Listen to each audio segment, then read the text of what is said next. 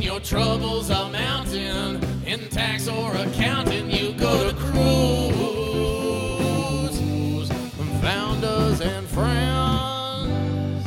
It's Cruise Consulting. Founders and friends with your host, Scotty Orn. Welcome to Founders and Friends podcast with Scott Orn at Cruise Consulting. And today, before we get to an awesome podcast with Travis Dial of Cobalt Robotics, a quick shout out to Rippling. Rippling is awesome at payroll. It's awesome at benefits. They also have a great IT service that integrates into all your favorite apps, helps you get new employees ramped up super fast. Also, unfortunately, if you let someone go, you can deramp them. You can take away all their access. It's pretty cool. Travis is nodding his head, maybe a future Rippling client here. But Rippling's great. Check them out, rippling.com. And now, welcome, Travis. We've been friends for a long time. It's awesome to have you on the podcast. Yeah, thanks for having me, Scott. Of course. So maybe, friends, and you're a Cruise Consulting client, but let's have a little, just take a couple minutes to kind of tell us how you had the idea to start Cobalt Robotics. Yeah, so I'll try to keep it brief, but it kind of goes back all the way to my grad school days. So I did my PhD building healthcare robots the size of people with arms, helping people with activities of daily living. So this was things like fetching and delivering medication for older adults in their home. People, yeah. It was things like helping quadriplegics shave their face, basically getting robots into human environments, working closely with and around people, right? And so this was a big shift in the robotics world. It was fascinating, but the robots were incredibly expensive. Think like $500,000 a piece. So I actually left and went and did medical devices for about a decade. Everything from cyborg dragonflies as a postdoc to working at Google X Life Sciences, building new medical implants.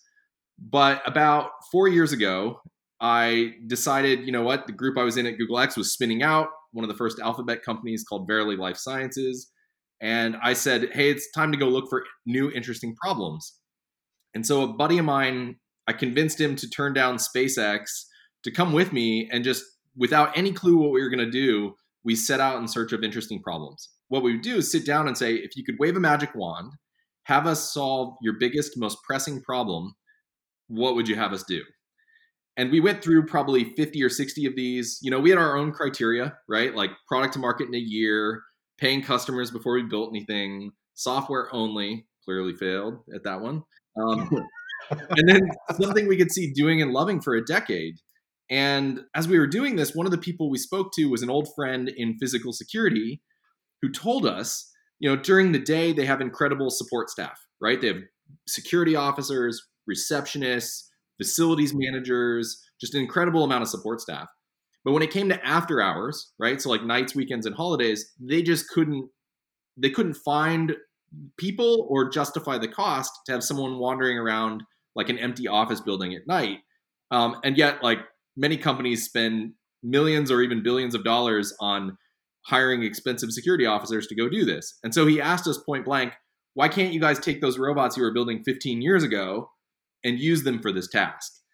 And we were naturally very skeptical and knew nothing about physical security. But we very quickly realized that, hey, actually, if all you do is take a Roomba, which is old 20-year-old technology now, add a computer to it, have a camera to do two-way video chat, and then add a lot of this autonomy and AI features, to detect things, you could basically achieve this exact task. You could do security patrols.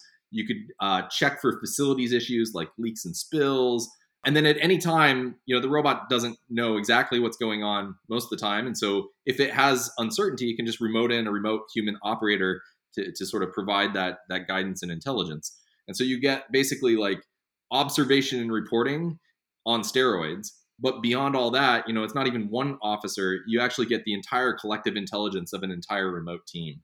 And so, yeah, we took off and started executing from there. That's incredible. And I've actually seen the robots. Like people might be visualizing like a Roomba, but that's not what your robots look like. Like it's pretty big. It's pretty amazing to look at. Like, do you want to talk about it a little bit? Sure. So it's about 5 feet tall, right? So it can see out, over a cubicle farm or anything like that. They're exclusively an indoor robot, but they're covered in fabric. Think of it like a giant Sonos speaker, like scaled up. Up at the top, it's got a microphone array, so it can hear sounds coming from different directions.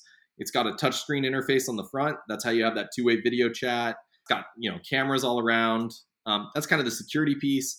And then it's got various depth cameras and LiDAR so that it can safely move around an environment. And so we really designed the entire robot to be friendly and approachable, right? So it's this soft fabric. You can go up and push on it. Yeah. It's engaging. Yeah. And then at any time, you can tap the screen, get a remote person on. You're not talking to like an Amazon Alexa or a Google Home. It's literally like a human being, a real live person on the other side that you can speak to.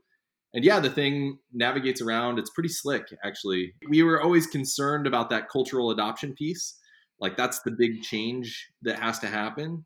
And so designing a robot that is friendly and approachable first and foremost, right? It's the friendly, helpful workplace robot. That's the hard part. Making a scary robot is much easier. But yeah, you can literally jump. You do that in your spare time for Halloween. Yeah. But just this insane ability to jump into a remote robot body anywhere in the world, see what's going on and interact with people. It's a pretty profound change in the way that businesses operate. And robots are all about exploiting constraints.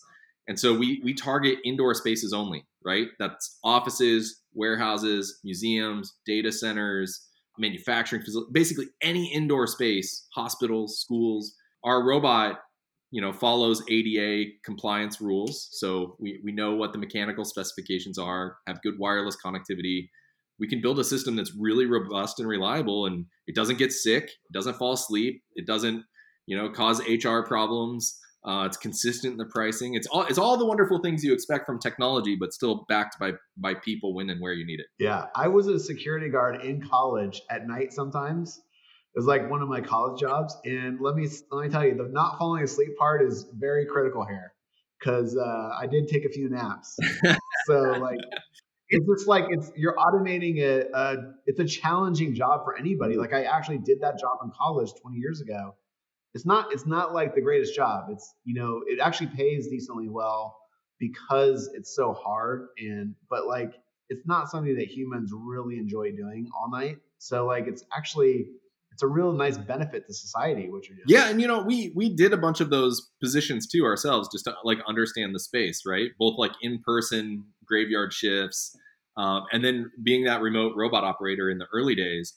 And I can tell you, it's hard to pay attention, be alert all the time, and to deal with all of this, frankly, with boredom, right? Like robots are good at the dull, dirty, and dangerous. Nighttime security is like the dullest job you could ever imagine. Yeah. And so, yeah, we pull that person remote, and then now they stay active and engaged all night, right? Like they're talking to people. They're basically playing a video game and sending the robots around and doing new patrols. And it's much more engaging and fulfilling. And people are generally, they want to be good at their job. They want to provide value, and we help them do that. Do you employ the operators, or is that someone that the company that buys the Cobalt system hires, or how does it work? Yeah, we do employ them. It's part of our service, right? So we offer security as a service just by way of the robot. We have 2 command centers that are operated 24/7, or they're staffed 24/7. And so, yeah, we employ those people directly. We train them up. They do a bunch of different things. It's not just security, right? They're customer service agents engaging with employees and partners. They debug robots if the robots ever have issues. They, adapt patrols. They're doing analytics and sort of security intelligence on the data that is coming in. They look for facilities incidents. They manage these things. So we call them specialists, and yeah, they do many different tasks. Yeah, full-time Cobalt employees, and we really enjoy and love having them on board. I love the analogy of a video game because I can totally visualize what it must be like to do that job. And it probably is like, especially like the debugging, or when you encounter something that's like off script that you're not used to doing, or someone you're not used to seeing in the office at night. It must be kind of crazy. You'll love this then. So, we worked a lot in this space in the past, and during the early days of the robotics sort of revolution, we literally modeled it off systems used by NASA to control like the Mars rover, and then crossed with video games like StarCraft. And so you can literally go in, and actually you as an end user, you get the same visibility. Like you can jump from, your site here in the Bay Area to your site in New York, to out in Singapore or whatever. And you can literally just go and click on a map, and the robot will automatically dispatch itself and go over and look at whatever you want. And so we take that first line of control so that you don't have to worry about it. But if you want visibility, if you want to go in and see what's going on, you as an end user can do the same thing. You have that power. That's incredible. You also talked about like the cultural aspect of this and how important it was you and your co-founder, the whole team, to have the robot be friendly. Like, what was the process of that? Did you do like have people come in and interact with robots and just watch how they talk to them, or you had all this experience, but how did you make it so friendly? Well, so it turns out from our research with older adults, like people are actually very receptive to robots. Yeah. Like if you look at a Roomba vacuum cleaner, people name them. We have a name. I forgot our name, but we have a name for our one too. Yeah. So people inherently, like, they will anthropomorphize a robot when it's there, and it becomes part of the team, right? Like, and then it's really just about trying to make it like not sci-fi and scary. So, like a big plastic shell of a robot, like it's not approachable. It's not friendly. It's not sort of this soft, engaging thing. And so we tried to just lean heavily on our background there. We have some wonderful advisors, like Leila Takayama is an old friend of mine, human-robot interaction researcher. We worked with Eve Behar at Fuse Project, brilliant designer, to try to make this thing sort of fit into a high-end office space, right? Because that's the most demanding from a design perspective, right? It has to look professional. It has to be approachable and friendly. If you're in an empty warehouse, it doesn't matter as much. But if you design for the hardest spot, then you can repurpose it to these other locations. Yeah. And so, we tried to lean heavily on all of that, and then really to emphasize the interaction through the screen with remote people. Because, if you think about your Amazon Alexa, if you ask it a question, for example, like a significant fraction of the time, it doesn't have an answer. That's really bad when you're in a safety and security context. Yeah. Let's wait for the technology to mature to the point where it's really good. And for now, we can leverage a human to come on and provide that interaction when and where it makes sense. And so it's just being very diligent and disciplined about how to deploy these things, what things to emphasize, what things to de-emphasize. Yeah. Do you ever, in our COVID world now, do you ever think that you guys were like a forerunner to this? Because like, in essence, like every time I talk to someone now, it's that same type of interaction. I'm talking to everyone through Zoom, on my computer, on my phone. Like, are there lessons for all of us that we can, repurpose for our just general lives? I think so. If you think about remote work, technology is letting us be anywhere on demand, right? Like we can physically project our presence anywhere. And the robots are a physical manifestation of that, right? Like I don't need you to grab your laptop and move around and show me something. I don't need you to walk around with your phone and do it. I can literally use the fact that mobility is cheap to create a robot that can move and do that for you. That's the observation and reporting part. I think we're still in the early days, but you have to remember, like we were building robots 15 years ago that would like grab a razor and shave someone's face, or like reach out and open a door. And so robots really represent mobile computers that can reach out and touch the world. And that's a profound change, right? So if you look back over the last like 30 or 50 years, we've had robots in manufacturing, we've had them in warehouses, we've seen a little bit in our daily lives, right? So you have like some of the parking assist and lane assist in your car, you have a Roomba vacuum cleaner. Heck, you could even count a dishwasher or washing machine as a robot. It's just, as soon as it works, it's no longer called a robot. But these things are pretty commonplace. It's just that people have a lot of misconceptions because of Hollywood, right? You think like Terminator and RoboCop and whatever, but what you really need to think about is like WALL-E or Big Hero 6, right? Like the Baymax helpful, friendly healthcare robot. And so what we have to do is change our mindset, because robots have the potential to be hugely impactful, right? Like to help with healthcare, cleaning, delivery, safety and security, like literally every single aspect of our lives will be impacted by robots. And it's not just labor replacement. It's literally like taking a microwave and the utility of a microwave and now making that utility apply in a vast array of additional tasks. And so that's also like friendship, like I was talking, in Japan, I know, like, I think it's robot dogs, or there's robots that are are thought of as like family pets and things like that. Maybe it's maybe too cliche or stereotypical, but like I was talking to my grandma last night, who's 80 something years old. She cannot be out seeing people right now. And so, like I was just thinking like how great it would be if she had like a friend in her house. There's just so many applications for robots. It's probably, I must wake up every day and be like, I could start 3 companies right now if I wasn't doing Cobalt. There's so many other opportunities to go after. Well, and that's an interesting example, because there is this companion robot called Pero, Paro, that is this little seal, and it's been adopted in Scandinavia in nursing homes as a companion. And it's it's a little stuffed animal, and it actually has big psychological benefits for those end users. Yeah. The real trick for all of robotics in the end is to identify a clear value proposition where the technology of today can actually address it. Because, everybody's seen the crazy videos from Boston Dynamics of, the wild robots doing absurd things. And they are like, some of the best robotics and controls and mechanics people in the world, but they have no application for them. And so what you have to do is you have to find that application where you can deliver more value than the cost. I mean, pretty simple business economics. And then from there, you can layer on new capabilities. And so when you think about Cobalt, like we really started with just this observation, reporting, very simple anomalies that we would detect, right? So this robot rolls around, builds a model of normal, and then flags things like people, motion, sounds, open doors, leaks and spills, unattended packages, like whatever these safety and security things are. But we can keep layering more and more on. So to give an example, we recently rolled out cybersecurity checks, right? So if you are a big enterprise, you're required to protect your information, your IP. And that means things like not leaving unattended devices on your desk. Oh, I didn't think about that. Yeah. Like computers and stuff like that, right? And not leaving your screens unlocked. You're supposed to erase your whiteboards. We go through and we do those checks, and we do it with the machine, right? So you get 100% compliance checks to make sure that people are adhering to these standards. Wow. I hadn't thought of that. The whole reason we're doing the podcast was like 3 weeks ago, you and I were emailing because I was just kind of curious. I was like, is COVID actually spiking demand for Cobalt? Like I could totally see that. And I'll leave it to you. You can report some of the good news here. Yeah. So the challenging news was initially no, because every security director on the planet was like, holy crap, we have this giant existential crisis happening.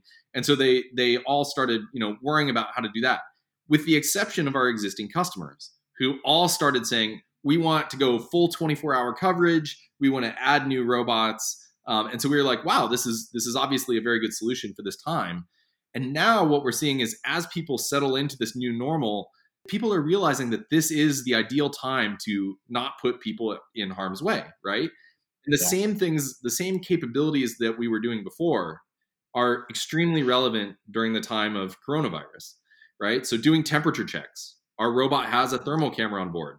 We can check to see if someone has an elevated body temperature. Just let me interject, because before we turned the mic on, I was going batshit crazy that you guys can do temperature checks. Because like my wife and I have talked about this as really her, she's smarter than me. She's like, that's the future. That's what's going to need to happen. And so you told me before we turned on the mics that you could do this. Now my mind was totally blown, because that's just so amazing. That's just like exactly what we need right now to be able to get people back to work. It's certainly part of it, right? But we already know that at least a quarter of people are asymptomatic, right? So it's not a panacea. It's not a silver bullet. And you can't just have a camera there doing the check. You actually need to react and take action. So to operationalize the camera, it's great because we have a remote security officer. So if they detect an elevated temperature, you can remote in a medical professional. You can remote in a customer service agent. You can remote in, HR to say, hey, please go home. You're covered under your benefits. You can say, hey, please go over to this extended screening area. So it actually helps you operationalize the body temperature checks. And so that's what we're rolling out right now. But we already do PPE checks. So, for face masks on coronavirus, making sure that everyone is wearing their mask. Like, so you could go around a hospital and just do that and just see, oh my God. Hospital, office, wherever, and say, hey, is everyone wearing their mask? And if they're not wearing it, we can go up to them and politely request, hey, can you please wear a mask? It's really important. And so you're driving the behavior change that is required to actually address coronavirus. We were already doing checks like that, right? So in manufacturing facilities, we would check to see if people were wearing their hard hat, wearing their safety glasses. For us, it's just a slightly different machine learning model on the computer vision to check now for face masks. So that's great. That's incredible. And then finally, social distancing, right? So we do people detectors is one of the computer vision algorithms we run, right? To detect bad guys and good guys in your space. And so we can tell you if there's aggregations of people, right? So if people are sitting in like a lunch area or something, they're all too close to one another, the robot can detect and flag that. And then it can come up and politely remind people like, hey, we need you to spread out a little bit more. The social distancing is really important. And again, it drives that behavior change to actually get that response. And so, yeah, we literally are at the front line of this stuff and can be really helpful as people figure out how to go back to work. It's incredible. You mentioned something that I thought was great. I can relate to this in a different way, but you said like everyone was freaking out except for your customers. Your customers, like that must have been a really great moment. And just because people, people listen to this podcast know starting a company is hard and building a startup is hard. Like that's in a way, that's like the ultimate validation for you and your team in that moment where they're calling you and just saying, hey, thank God we have you deployed already. Can you go 24 hours or can you do X, Y, and Z? That must have felt really good. Yeah, it's certainly validating for us in many ways. Yeah. And we'd seen coronavirus coming pretty early. And so we had taken steps to operationalize and address everything on our side. So, to the extent that we could, many of the remote operators were shifted to work from home. So in the same way that a security director might be at home, now our remote specialists, our remote operators, were also able to work from home. We couldn't do that across the board. Like some clients had very specific regulations about not allowing that. So we were able to accommodate. But it was really fascinating to see that like this entire distributed model that we've been referring to is actually like ideally suited for what we're trying to do right now. And I think the entire world is going to have to change its operating procedures to address, social distancing and coronavirus and risk and things like that. So it'll be interesting. One of the other just kind of takeaways, we'll wrap up here in a second, but like I also feel very happy for you personally because just going back to your story, like you worked on robots 15 years ago. And you've been in this industry for a very long time. You've seen it evolve, and just some of the lessons I've heard you articulate here about like using robots for an application that actually has like an ROI and that does create more value. Like that's obviously something you learned in your early 20s, and when you were working on the medical robots that just weren't didn't work on a cost wise. That also probably makes you feel pretty good looking back. It's like kind of rewarding, right? It is. Ironically, when I finished my PhD, I thought I would never work on robots again. There was this weird thing where roboticists love making cool robots and not solving real problems. And so I kind of swore it off. I was like, I'll never go back to robotics. And then when this application popped up, I was like, what do you mean no one is doing this? Like, how can no one be working on this already and doing it in a sane way?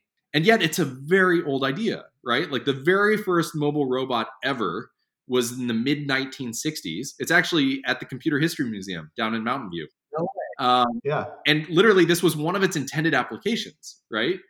In the 1980s, they had security robots patrolling around here in Palo Alto at like HP's campus. They would like bury a wire under the ground and the robot would follow the wire and like look for fires and stuff like that. And so it's this really, really old idea. And it's just that all the component technologies are finally at a level of maturity and a level of cost effectiveness that you can put them together. So if you think about what those are, you have wireless connectivity, Wi-Fi and cellular are just everywhere. Yep. You have mobility. So think like your Lime scooters and things like that. You can get good motors. Your sensors are amazing. Camera systems are great. LiDAR is still a bit expensive, but you can get depth cameras like the Microsoft Kinect, right? These sensors. Oh, no. Yeah, they used to be like $15,000 a piece. Now they're like $200. Computation is cheap and the machine learning is vastly better. Video chat is a phenomenally robust and capable technology that enables it. And so it's all of these really simple, straightforward technologies, and you just have to do a really good job at integrating them together. But yeah, it's eminently feasible and the unit economics are solid. And you're going to be able to ride the component cost reductions on all those things for many years. They're all getting cheaper constantly. So that's amazing for Cobalt's gross margin in the future. And, it's going to really help the company. That's really cool. Well, this has been awesome. COVID has affected all of us. And so it's really cool to kind of talk to someone who's in a way that's not benefiting from it, but like helping other people who need a new solution. You guys are stepping into the void, which is super exciting. And I'm just really happy for you. I know how hard you've worked on this, and it's really cool. Thank you. Yeah. Well, do you want to tell everyone where they can find more information on Cobalt Robotics and how to reach out? So Cobalt Robotics, again, we're safety, security, and facilities management robots. You can find us online at cobaltrobotics.com. And you can personally reach me, Travis Dial. I'm just Travis at cobaltrobotics.com. Happy to reach out and talk. Awesome. Thank you again for coming on the podcast. I really appreciate it. Pleasure. So when your troubles are mounting in tax or accounting, you go to Cruise. Founders and friends. It's Cruise Consulting. Founders and friends with your host, Scotty Orn.